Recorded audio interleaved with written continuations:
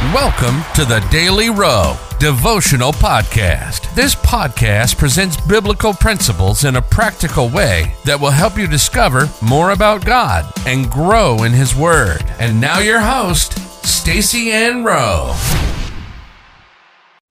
Welcome, friends, to another daily devotional. Today's topic is guard your heart with all diligence. The Bible verse comes to us from Proverbs 4, reading verses 20 to 23.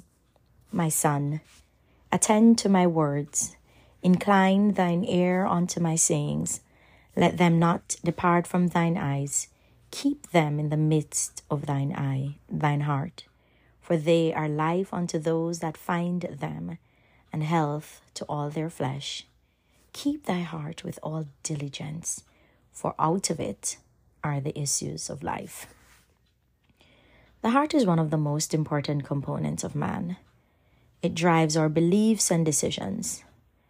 Because that is true, what is in the heart is ultimately what will be projected to those around us.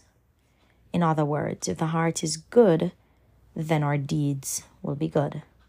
But if it gets corrupted, then our works will be evil. It is this understanding that Solomon had why he advised us in Proverbs 4 verse 23 to keep the heart with all diligence, for out of it are all the issues of life. The essence of what Solomon was saying was that every aspect of our life is driven primarily by what is in the heart.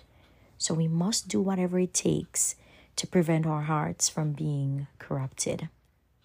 How can we protect our hearts from evil influence? Proverbs 4 verse 20 states one of those ways. It tells us to attend or hearken to the words of God. Solomon was letting us know that to guard our hearts, we must continually practice or do the word of God. The second way that we can guard our hearts is by hiding the word of God in our hearts or allowing it to drive our beliefs. Consistent with that, Proverbs 4 verse 21 says, keep them, or the word of God, in the midst of thine heart. It is saying the same thing that David said in Psalms 119 verse 11 when he said, thy word have I hid in my heart, that I might not sin against thee. The third way that we guard our hearts is by avoiding evil influence. Proverbs 4 verse 14 says, enter not into the path of the wicked, and go not in the way of evil men. What Solomon was telling us there was that we should not walk in the company of the wicked, because if we do, ultimately, we will adapt their ways.